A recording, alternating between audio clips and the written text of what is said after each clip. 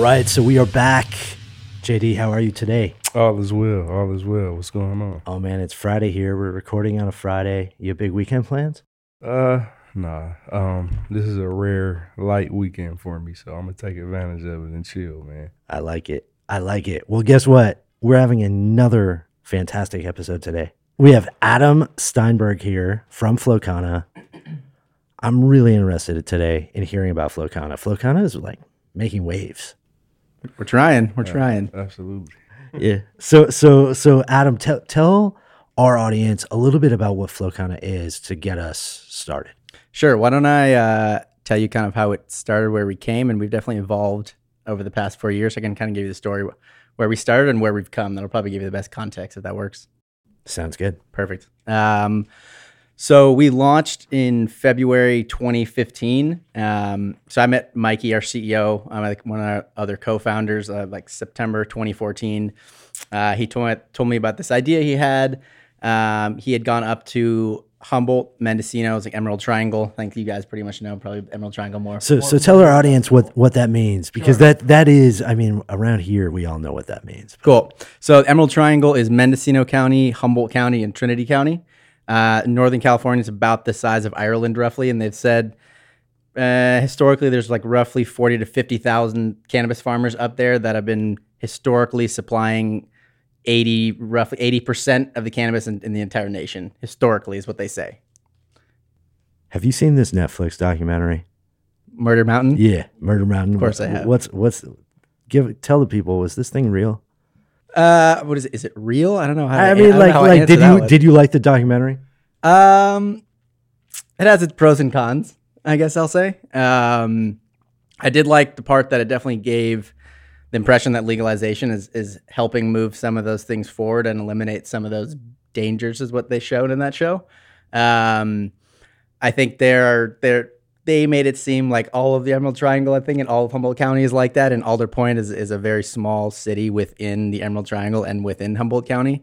There are definitely more missing persons cases up there than some of the other parts of the country, just because of it's vast wilderness, no cell phone service, a lot of people living off the land, not connected, totally disconnected from society. Some of those missing people may be missing on purpose, and some of them are probably missing for, nefarious reasons. But yeah, I think it sort of speaks to this idea. I mean, it's just it's an exciting place to be. It's like at this moment in time in history of the United States, this is a location, an area where a lot is going on. Yeah, there's going to be some adventure. There's going to be some intrigue. Yeah. Definitely. I mean, there's definitely still, I said it somewhat, not lawlessness, but outlaw attitudes up there for sure. But I think legalization is definitely changing that and is, drawing more of a line of the people that are trying to go legit. And that, there's some people that have decided they don't want to try to go legit. All right. So flash forward back. Yep. Anyways. Flash back to. Yep. So yeah, I met Mike, our CEO, September 2014. He had done some consulting kind of for free in the industry, just kind of learn about the industry. Eventually, he made his way up to Humboldt with a broker that he met at the dispensary he was consulting at. It was the traditional ride up to Emerald Triangle, blindfolded, and take you to some farms. Don't know how to get there, so they don't show you how to get there. And then he came across these two farmers, Casey and Amber, who run Happy Day Farms up in Mendocino County. And these guys are an amazing couple. Much more than just organic. They're fully regenerative, off grid. They don't just grow cannabis; they grow fruits, vegetables, herbs. And they kind of view cannabis as, in a lot of ways, kind of like a small farm subsidy, in that, they like to grow fruits and vegetables and sell those at their local farmers market up there. And it's a really big community thing. But, you sell a pound of, apples or, celery for $5 and you sell a pound of weed for $1,000 plus. So they've kind of viewed cannabis as kind of like a small farm subsidy, is that help them support the rest of their operation, living off the grid and, sort of living this regenerative, organic lifestyle. And so he met them and was like, these are the people I want to help. This is what I want to do. I want to build a model around these people. And I met him probably a month or so after that. And he told me this idea. I want to build a model around these small farmers that, we really feel. So sorry to back up. Yep. So it sounds like the genesis of the idea for Flowcana was really in the farmers. Is that right? Definitely. Absolutely.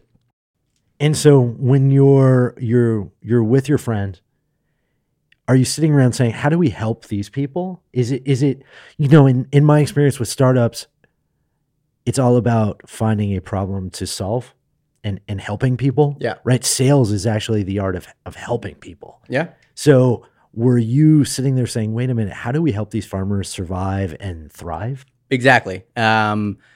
We feel like these farmers up at the Emerald Triangle, a lot of them have been doing it for, multiple decades, if not multiple generations. A lot of these families have grown up in these same properties. They, their families have been growing cannabis. Some of them have been, walking around in cannabis fields since they are 4 or 5 years old. And we really feel like these are the people that, built this industry in a lot of ways. We may not be sitting in this room. Flowcon would probably not exist if it weren't for these people that, persevered under much more difficult times than we are operating in cannabis now. They were constantly under threat of, the DEA helicopters coming down on their property, cutting down their plants, sending them off to jail. We've got one of our farmers who's definitely one of my favorite farmers, Johnny, from Huckleberry Hill Farm. He grew up, his parents grew cannabis. His mom was a huge advocate. He grew up, growing cannabis with his parents since he was 4 or 5 years old. And for some, technical reason, his property was like right up against BLM land or something. And he went to prison for 9 years when he was 20 for growing a plant that all it does is help people. There's a lot of people like him that persevered into much more difficult times. And, I don't think we would be in this industry and wouldn't be here today if it weren't for these people that persevered. And we just feel like, they deserve to operate in an industry in a model where they can continue to survive and thrive. As more corporate money comes in here and more industrial type processes come in, I think there's definitely risks that these smaller producers would have be much more challenging for them to survive. So definitely been built around the small farmers. So Chance Bending, this podcast is an entrepreneur podcast. It sounds like you identified a group of people you want to help. Then what? Like, how does it go from an idea into actually making reality happen? Yep. So, we came around, we want to build a model around these small farmers.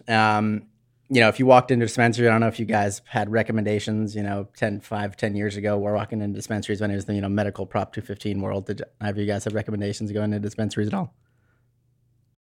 Recommendation? Like, but pre 2018, when you had a, medical recommendation from a doctor and you went into dispensaries, it wasn't, recreationally, it was just adult medical. Or not adult, just medical. So what's the question you asked? I'm just curious, when was the first time you guys went into a dispensary in California? How about that? Just keep it simple as that. When it became recreational. Okay, got it. For me, I went in, I think once. I did get my medical, what's the word for it? Certification. Medical recommendation. Yeah, I got the medical recommendation, I think in 2016. Okay. Just to check it out. Yep. And it was like I opened up like a whole new world. Right. It was so confusing to me. And so I want to get into that. Yeah. So, I think that was a little later, but before around the time when we launched 2015, it was used to most buyers and dispensaries and consumers. You walk into a dispensary, buyers, either cannabis is in the big jars on the shelves behind, and, dispensaries would weigh it out for you on a scale and put it in a plastic baggie and write the strain name on it. Or they would come in sort of the prepackaged dispensary branded Mylar packaging, all dispensary branded stuff, and just the strain name. And so back then, when you walked in a dispensary, you didn't know who grew that cannabis. You didn't even know where it came from. You didn't know how it was grown. From a mysterious and transparency and health standpoint, that's not great. And two, the people that actually produced it were getting no credit at all. It was just the buyers at dispensaries were just putting their name on it and just passing it off as theirs. And why do you think that is? Why do you think that it happened that way in the industry? Do you feel like it was just a rush to put out product and then we had a flight to quality? Or we're in the middle of a flight to quality? I don't know. That's a great question. I think there's probably a number of reasons. Probably one is it's easier without having to, if people are going to still buy it and you don't have to tell much information about it, you can just put it in the cheapest, easiest, most packaging, and someone's still going to buy it. Why not continue to do that, I guess? Yeah, I think there's probably a fairly big audience where if you just put a piece of tape on it and say marijuana, people are going to buy it. Sure. Or beer or whatever it may be. But then there's a new type of consumer where things are starting to get interesting. Yep. And so it seems like you anticipated this. Anticipated is more like we wanted to just set up a model ecosystem where the farmers and producers were getting more credit. So We want it from the beginning. On all the packaging we had, we put the farmer name, which farm grew it, and also where it was grown. So giving people that more information, really giving a sense of who grew it and where it came from. But back then, because that's what buyers are used to, we wanted to, we came to them with, a prepackaged jar, branded jar of flour, and they said, "Why the fuck am I going to buy this? I buy my cannabis by the pound in turkey bags at, and mark it up 5x and see a much higher margin and put it in these big jars and wait out in front of people. I put it in my own plastic baggies." So, we got rejected by a bunch of dispensaries. So I said, all right, well, fuck it. We're just going to go direct to consumer. So our other third co-founder, Diego, he's an engineer. So, you can't obviously put an app in the Apple App Store to sell weed, but we built a web app, looked like an app, and just started going direct to consumer in the Bay Area, just really making a name for sun-grown organic cannabis, which I didn't mention much earlier, but all the farmers that we work with only grow full sun, fully organic. We don't really work with any farmers that grow indoor or any, assisted light. We, some of our farmers do some sort of light dep in greenhouse, but no assisted light at all. But anyway, that was really how because we got, dispensaries didn't want to take prepackaged branded flour. We started just going direct to consumer, built this web app and launched that in the Bay Area and started making a name for, small farmer grown, sun grown organic cannabis. And also, as a byproduct, making a name for Flow Kana. And then, about a year in, I think some other players in the industry really helped us along. I would say, one that comes to mind is Marley Natural as an example. I think you guys obviously know Bob Marley. You probably know they launched, or Privateer Holdings sort of licensed their name and launched their brand. Because of the strength of the Marley name, I think they went out and said, we want to put branded prepackaged flour on the shelf. And I think dispensaries were a bit more accepting of that. I was like, Bob Marley's arguably the biggest name associated with cannabis. Wait, so Bob Marley has weed? A company has licensed his name to put on to brand cannabis. Are they doing well? I'm not sure lately, to be honest. I don't hear as much about them. I guess what I will say is, they're one example I think actually helped us in a lot of ways when they got prepackaged branded flour on the shelf, and so they kind of opened up the door. I think there's some other people that helped us along the way, and so from that sense, I think they helped us along the way. So I'll say that at least. And so so about a year in, we started to see that that was going to actually open up. So then we basically brought on a head of sales who was running an edible company. And started building, the whole sales side of things and distribution. So let's back up. Sorry, let's back up a little bit. How did you guys raise money originally? How did you get this thing going? Yep. Like, how did you snowball? Yeah. So originally we raised like a friends and family round. I think it was $500,000 to just build the web app and fund some marketing. And was it truly friends and family? Were you going around asking for money? Yep. Yeah. Yeah. So Mikey, our CEO, my co-founder, he started a company in South America before, a food distribution company. He's from Venezuela, and has a fairly deep network of investors and family that were willing to support us. Wow. So you have this idea, you get $500,000. Yep. And then you decide that you are going to create sort of what like artisanal, like, is that the right word? Yeah. I think it's more like, craft, small batch craft. cannabis. Yep. Yeah. How does for our audience, and I think it goes to your question earlier, how should we evaluate the quality of cannabis?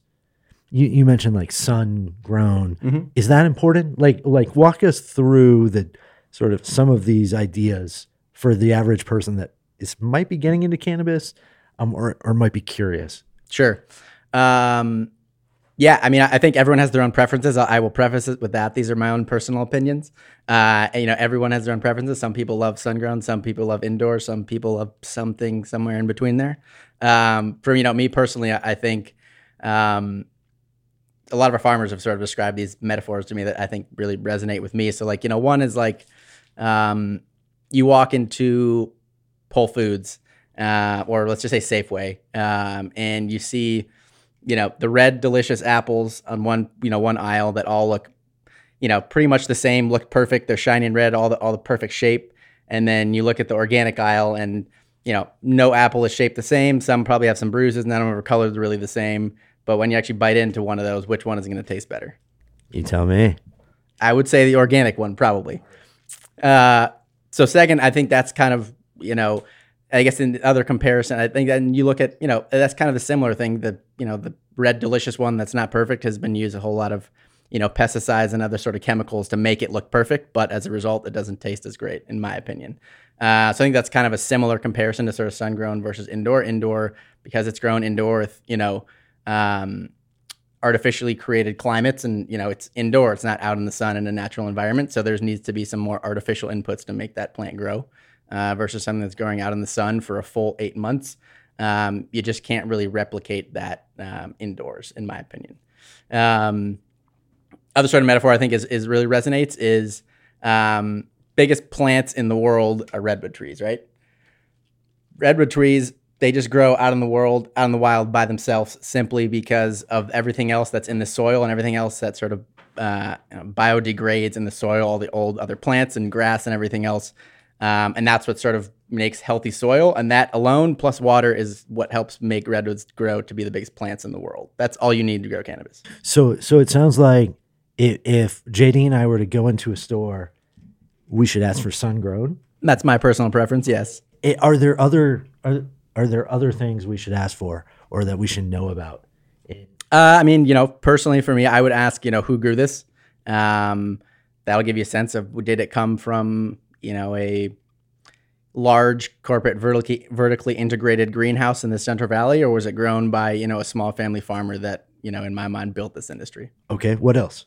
You can also ask, if you look, what type of, sort of general effects you're looking for, what type of taste. Each terpene has a different type of taste. My personal favorite, I would say, are kind of the Jack strain, which has terpinolene, which is, I don't really even know how to describe what that flavor is like. There's nothing else that really smells like it. I like that. Or if you like, like fruity strains, you like really citrusy strains, you can ask for like, limonene, which is another terpene that really has that citrus smell and taste. JD, this is an entire world. Yeah, it's crazy. It's crazy, man. So it sounds like you guys really focus on a high quality product from day one. Yep, definitely. And you started working with farmers. What is that like? Is it, with Flowcana, what do you take, walk us through how you take their product and turn it into a Flowcana product? Sure. So, I don't know exactly what answer you're looking for in that, but I guess, we source with, at this point, over 100 farmers up in the Emerald Triangle spread out through Mendocino and Humboldt. We basically have a grading system in place that, basically takes into account potency, shape, size, smell, 4 to 5 different factors. And then we grade it on basically, AAA, AA, or single A. Flowcana Gold is basically the AAA, Flowcana Silver is the AA, and then single A goes into some other types of products. And then, basically goes into a jar and it's branded, it's sort of Flowcana is sort of the umbrella brand that sort of, helps support all the other sort of smaller farmer brands. And then, the farmer name is on there as well as the strain name, as well as all the potency information that's both you want to know and also required by the state as well. That's so cool. So it sounds like Flowcana, what you're saying is it's the umbrella brand, and then the farmer's brand is still part of what you offer. Yeah, I think it's a good relationship because, let's just say, a farm, one of the smaller farmers up in Mendocino, they may grow, let's just say, 150 pounds in a harvest, which could service, I don't know, let's just say maybe 10 dispensaries if they were to buy only their flower throughout the year. Maybe if they only buy their flower, maybe 2 or 3 dispensaries. So, in themselves, they don't have the scale to build a brand that can be, recognized on a large enough scale. But, Flowcana is a big enough brand with all the farmers together that we've become one of the more well-known brands in the state. And, that relationship and sort of getting to associate with a larger brand while still sort of getting to promote this, smaller brand, meaning the farmer's name is a good symbiotic relationship. So, background on how I got introduced to Flowcana was obviously through our good friend Sasha. Yep. I always pick her brain about, the top brands in the industry and who's making waves. And for maybe 6 months now, she always would mention like Flowcana, those are my boys. We should go up there and visit them. This, that, like all the good stuff. So, I have a lot of friends who come in town and visit me. A lot of the Detroit community comes and visit me. So definitely. A lot of time they want to see what all the hype is about with the dispensaries out here. So I take them to a few spots. And one in particular is a dispensary called Bark, San Vicente. Yeah. So we walked in there, and then I noticed like Flowcana. I'm like, oh shit, that's what Sasha is talking about. So I tell my boys, like, check that one out. Like my homegirl always is telling me about that. So I just wanted to let you know a few strains. I haven't tried any yet. I'm on a fast right now. Okay. I'm trying to complete a year. I respect that. Oh wow. I'm trying to complete a year sober. So congrats. I like it. Not for any like serious reason. I like to show yourself you can do it. Yeah, I like to challenge myself like that. But so my boys rave about it though. Like awesome. I'm not just saying that. So 2 strains in particular that I want you to know that the Detroit community loves: Flow Kana Wedding Cake. Yep. And Flow Kana Citrus Ballistic. I haven't tried the Citrus Ballistic actually. Yo. I'll have to try it, though. They're going crazy about it. I'm just letting you know, man. All right, I love it. We'll have to get some more down here then. Whatever grower is growing that, just you got to let them know they're doing. I'll let them know for sure. Yeah. So will it be one farmer who creates the Citrus Ballistic, or will it be a whole group of farmers? That's a good question. I mean, a lot of our farmers, a lot of them share genetics within sort of their network. So we definitely will have, could be 1 to 2, could be, there's not usually more than, 3 or 4 farmers that are growing the same strain. A lot of the time they've shared that genetic, with a few of their other farmer friends. And so we definitely have, multiple farmers that grow the same strain, but because our farmers grow from seed rather than clone, each plant is going to be a little bit different. So each, same strain going by 3 different farmers is going to turn out differently. And I think that's kind of what makes sort of the cannabis that Flow Kana has special, and because of the relationship with the Emerald Triangle. And it's kind of these 3 factors. It's, the farmer, the specific sort of microclimates and terroir that, where the Emerald Triangle is, as well as sort of the genetics that these farmers have developed over the years that, sort of symbiotic relationships specifically with, with their farm and their location. So, if you were to take the same genetic from, let's just say Water Dog Herb Farm that lives up our hill from our centralized processing facility, and you were to grow that down in, even a sun-grown farm in Santa Barbara as an example, it's not going to turn out the same just because it wasn't grown in the same microclimate and the exact same terroir, very similar to how wine is. So is that something that you guys actively market, this idea that it's small batch, and every time, like if JD's friends come back, it might be a different citrus than they had before? Yeah, I mean, I think it's an interesting thing to market because people also do love consistency also. So, I mean, it is a delicate balance, I would say. But, I think you kind of have to ask more about, if you really want to look into the science, you can look at what the cannabinoid content is and what the terpene content is. And sort of you can find similar strains that have that similar sort of cannabinoid and terpene sort of mix and makeup. So you can, even if it's not the same strain, if you're going to get, technical, you could definitely find something that's going to have a similar effect based on sort of those 2 factors. Adam, so with your role as CMO of Flow Kana, what is the biggest challenge with that? Because we talked about this on the last podcast with when Dr. Chen came through, and we were talking about the challenges in marketing a business like this. So what do you find that you have some hurdles that you may have to get over, and what do you see in the industry that's growing? And that's a good question. It's interesting that you asked that. We actually just cyber brand marketing and business development as well, sort of a bifurcated role since we started. So it was about 4 years ago. And we actually just brought on a new CMO, so I can focus more exclusively on business development and some of the partnerships that we're working on from Stone Brewing, which is one of the bigger craft beer brands in the country. We felt like we got to a point where we were reaching somewhat of a national and global scale, and wanted to bring on with someone with much more expertise, which is great. I'm super excited about. Yeah, I mean, historically, definitely a lot of challenges. I mean, the amount of channels that you have to market the brand is much more limited than, an average brand. As an example, we really leveraged the Facebook ad network for a while. We have some really great video content and videographer that's really amazing and, can really capture sort of the essence of the farms. We built a lot of really great farmer content and telling the farmer stories. We use the Facebook ad platform for probably the first 2 years, got shut down 3 times, got it back up twice. The 3rd time, they said, you're gone. Tried to use the Twitter ad platform. That got shut down in under 30 seconds. Google AdWords got shut down in less than a month.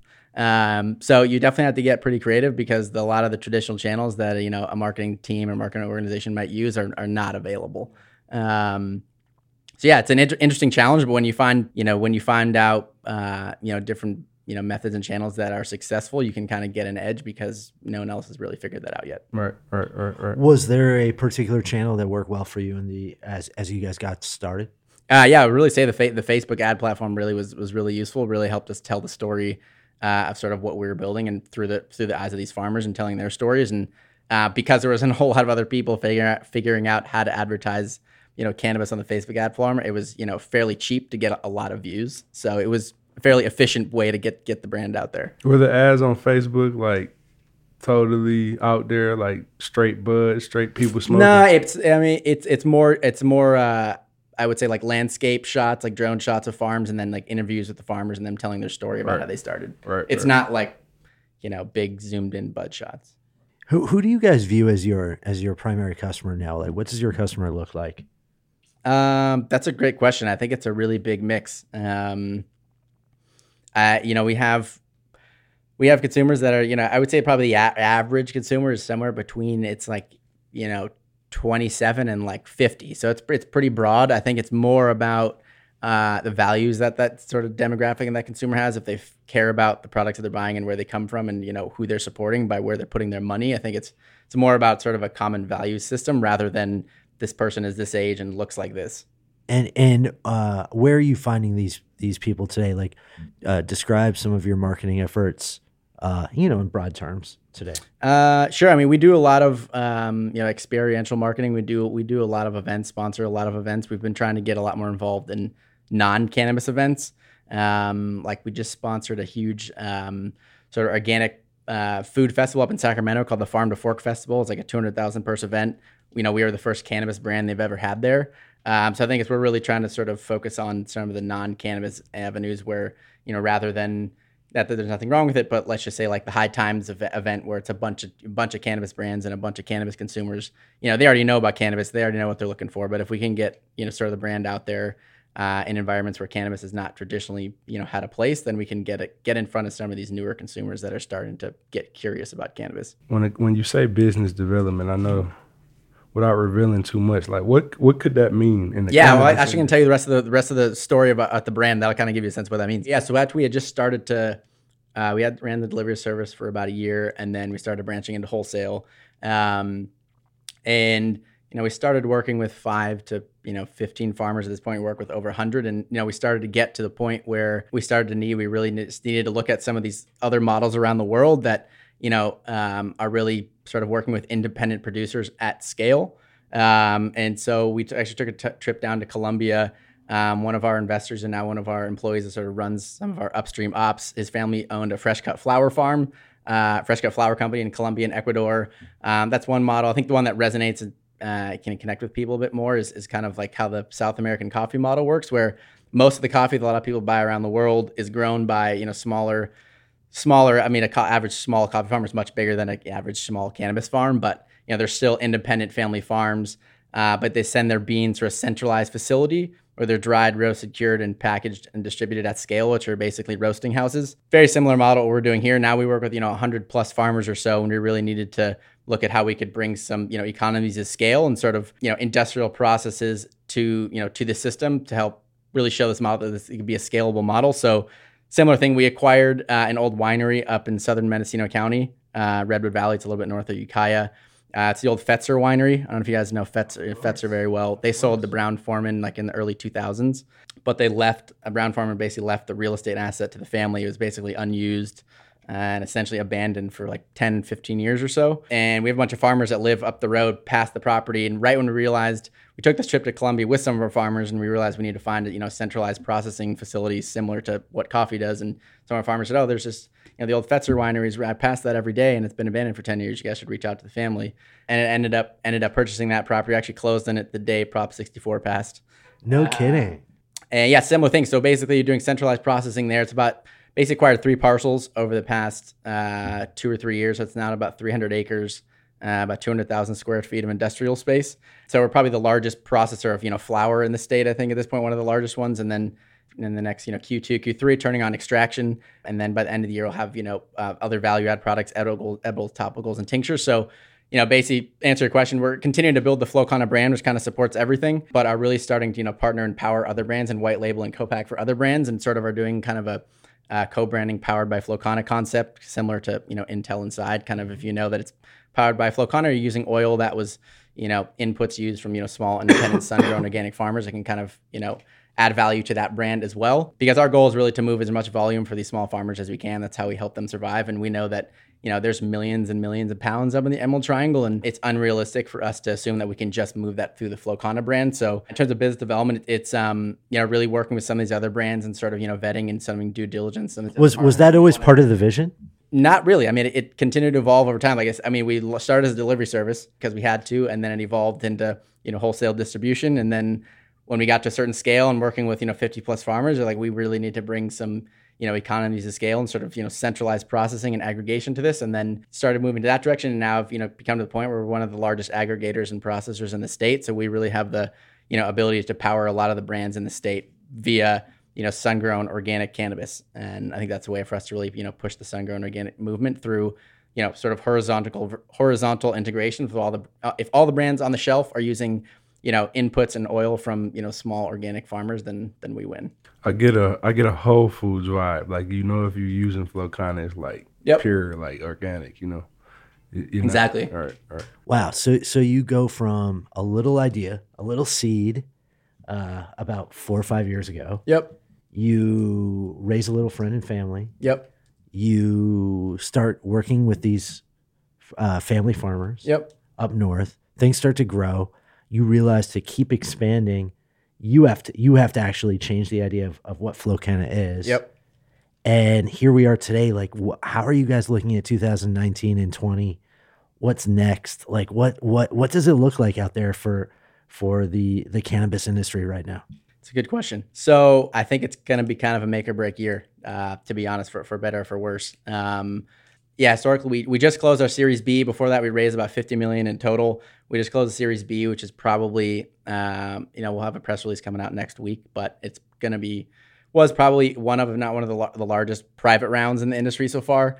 We felt like we really needed to raise and lock down a large, war chest, essentially, because we really feel like, some of these bigger Canadian players with billions of dollars are inevitably going to start infiltrating California. They already are. And I think it's going to be, for better or for worse, it's going to be somewhat of a year of consolidation in a lot of ways. And it's going to kind of be a, make or break year for a lot of people. So I think you're going to see, unfortunately, I think you're going to kind of see consolidation, and a lot of these, operators are going to struggle to survive, over the next 6 to 9 months, which is really, really hard to see and tough to say. But, we for us personally, we felt like we needed to raise a large amount of cash so we could continue to survive and compete with that. And through that, continue to support these small farmers. Wow. So is it possible, if I'm hearing you correctly, Canadian cannabis there is a threat that might take over the United States? I don't know if it's as much of a scary as a threat, but I think, we need to be wary if we want the California cannabis industry to continue to be controlled and centralized around California values and California operators. And so it's a make or break year, because it sounds like there are a bunch of smaller operators, but that consolidation is just inevitable. I think if you're a California operator and you don't partner up with someone in the next 6 to 12 months that has raised a few $100 million, it's going to be hard to survive, because these guys in Canada have billions and billions of dollars, and it's only a matter of time before they start coming into California. Question for you, Adam. Inevitably, when businesses grow to scale, like you're saying, and get really big, a lot of times, product can suffer, like quality-wise. But I think I know the answer that you're going to say. I just want to hear it from your perspective. How do you guys compete with the industrialization of what's going on with marijuana, and like people are going to be producing it on a mass scale? Yep. But keeping what you guys are doing with the craft movement, but it doesn't suffer the quality, so you can keep, what I'm trying to say? Yeah, I think there's kind of a two-part answer. I mean, one, I think we've built a pretty robust technology team. I think, we're, compared to other operators in California, we have a technology team of, 15 plus right now that's going to grow to 25 plus in 2019, which I don't think there's many other cannabis operators that are more of, probably 5 or so, engineers on their team. We've got, product managers, engineers, and UX people, because we have a much more, complex and spread out model. If you're a vertically integrated operator, let's just say, Central Valley is an example. You've got a 200,000 square foot greenhouse, right next to your 50,000 square foot manufacturing or processing facility, right next to your 10,000 square foot distro hub. versus us, we've got 100 plus farmers spread out over an area the size of Ireland, but we still need to have that same level of transparency and sort of, visibility up and down the supply chain. So we've had to build a lot of technology to basically give us that visibility up and down the supply chain. How much biomass is on each farm, how much is available, how much do we have of their inventory down in each one of our distro hubs and our distribution facilities. Where is it? Is it getting processed into jars these days, or is it going into, pre-rolls this day? So we just have had to build a lot of technology to have a lot more visibility up and down the supply chain because it's a lot more complex. But to answer your other question, I think the great thing about sun-grown organic cannabis, it can be very high quality, but also very, cost effective to produce, because all you're essentially using, if you're doing it right, is, great soil that you've developed on your own farm, over the years, water and sun, and that's it. That's true. So if you do it the right way, you can grow very high quality cannabis at a very cost effective manner. That's true. I have a question about like the deals with the growers, because tell me if I'm off base. Tell me if I'm too out there on this. It's somewhat like a record label to me. Like, you basically go and find talent and sign them to you. You know what I'm saying? I never like, thought about it like that. You know what I mean? So like, how do those deals work? Like, if I'm a grower and I think I'm big time, you might not think that. Like, but if you do identify like the next Drake of growers. The next like, Drake. Is it like a? It's interesting to say. So we one of the brands that we power is California's Willie Nelson's brand, which Willie's Reserve, which is like an example of sort of the business development deals that we do. Is we basically they've licensed Willie Nelson's brand, and they operate in Washington, Colorado, and Oregon, and they wanted a partner in California. They didn't want to get a license, so we basically source, white label, co-pack, and distribute for them, and they basically take a royalty. But for Willie Nelson, he's kind of a unique guy. We have a network of over 100 farmers. So, his team came out to California. They visited a bunch of farmers in Emerald Triangle, tasted a bunch of their flower, and kind of got a sense of which of our farmers feel like they sort of connect with, Willie Nelson specific sort of vibe and values. So, within sort of the larger farmer ecosystem, they kind of found farmers that kind of connect with Willie's values. And let's just say we power, I don't know who's like a opposite of Willie Nelson. Say we powered Wiz Khalifa's cannabis brand, he'd probably connect with some different farmers in our network than when Willie would. But so yeah, in that way, it is pretty similar. Do they sign to you? Like, is it contracts that they have to have with you? Like, they can only distribute to you? That's a really interesting question too. I mean, historically, contracts, any sort of contracts have not been a thing in cannabis because it's all been, handshake deals basically. But yeah, we basically have sort of a core group of farmers that we continue to roll into contracts, but we basically have a contract to basically have essentially first right of refusal to buy all their product. Okay. Yeah. Got you. What are the popular Flowcana products out there? If our audience is listening, they want to try something new. Is there something you can recommend for someone who might be interested in getting into the brand? Sure. I mean, some of my favorite strains. Definitely a fan of Pineapple Wonder and some of the general pineapple strains. I definitely love. There's one farmer, Essentia. I definitely like his strains, Magic Wand and Lime Juice, are definitely two of my favorite strains. Water Dog Herb Farm, they grow Phoenix, which is a great stain for sort of I'll say intimacy and connecting with other people. Valentine's Day. Exactly, it's a Valentine's Day strain. There you go. So, but it sounds like our audience should go in and ask for Flowcana by name. For sure. Hey, do you sell Flowcana here? Yeah, definitely. That's the way to go about it. Yep. I think most dispensaries in California should say, yeah, we've got it, hopefully. And so if you do use Flowcana, then you're really promoting California farmers. Yep. In this battle against, I only joke about Canadians because my wife is Canadian. So battle against Canadian. Yeah, I mean, it's a personal thing. Cannabis. Like, I have no problem with the Canadian companies. I mean, they're doing a lot of really cool things. They're developing a lot of amazing genetics up in Canada. I think they're doing a lot of really cool stuff. Personally, we feel like we want to continue to build a model that's centered around sort of California values and the California brands and, the California farmers that we really feel like have built this industry. So kind of a personal preference. No, nothing against Canadian. What's next for you guys for over the next year or two? What are we going to see you guys getting into? What's the future hold? Sure. Yeah. So the rest of this year, we've really honed sort of flower processing at a large scale. Next is turning on, oil extraction manufacturing in Q2, Q3 or so, and getting that set up to be, one of the larger processors in the state.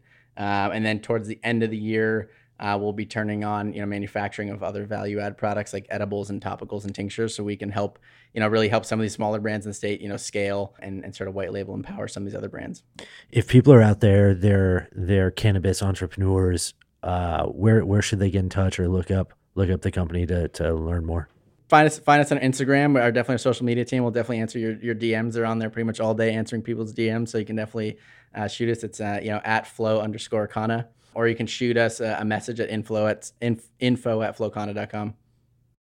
I think this is so interesting because I feel like you guys took advantage of a major opportunity and you had to do it fast based on what I see. Yeah. And then you went big and you weren't scared to go big. I really have to give my hat off to you for building something pretty spectacular. And it just seems like there's competition everywhere, but it doesn't seem to be intimidating you at all. So. No, not at all. We just got to move fast. Dope, man. Dope. Yeah, thanks so much for your time, guys. This Adam, was awesome. thank you for stopping by. Everybody, please check out Flowkana. Yeah. We're gonna check out Flowkana, and a lot more to come here at Chance Bending. So we'll be talking to all of you again soon. Awesome. Thanks, guys.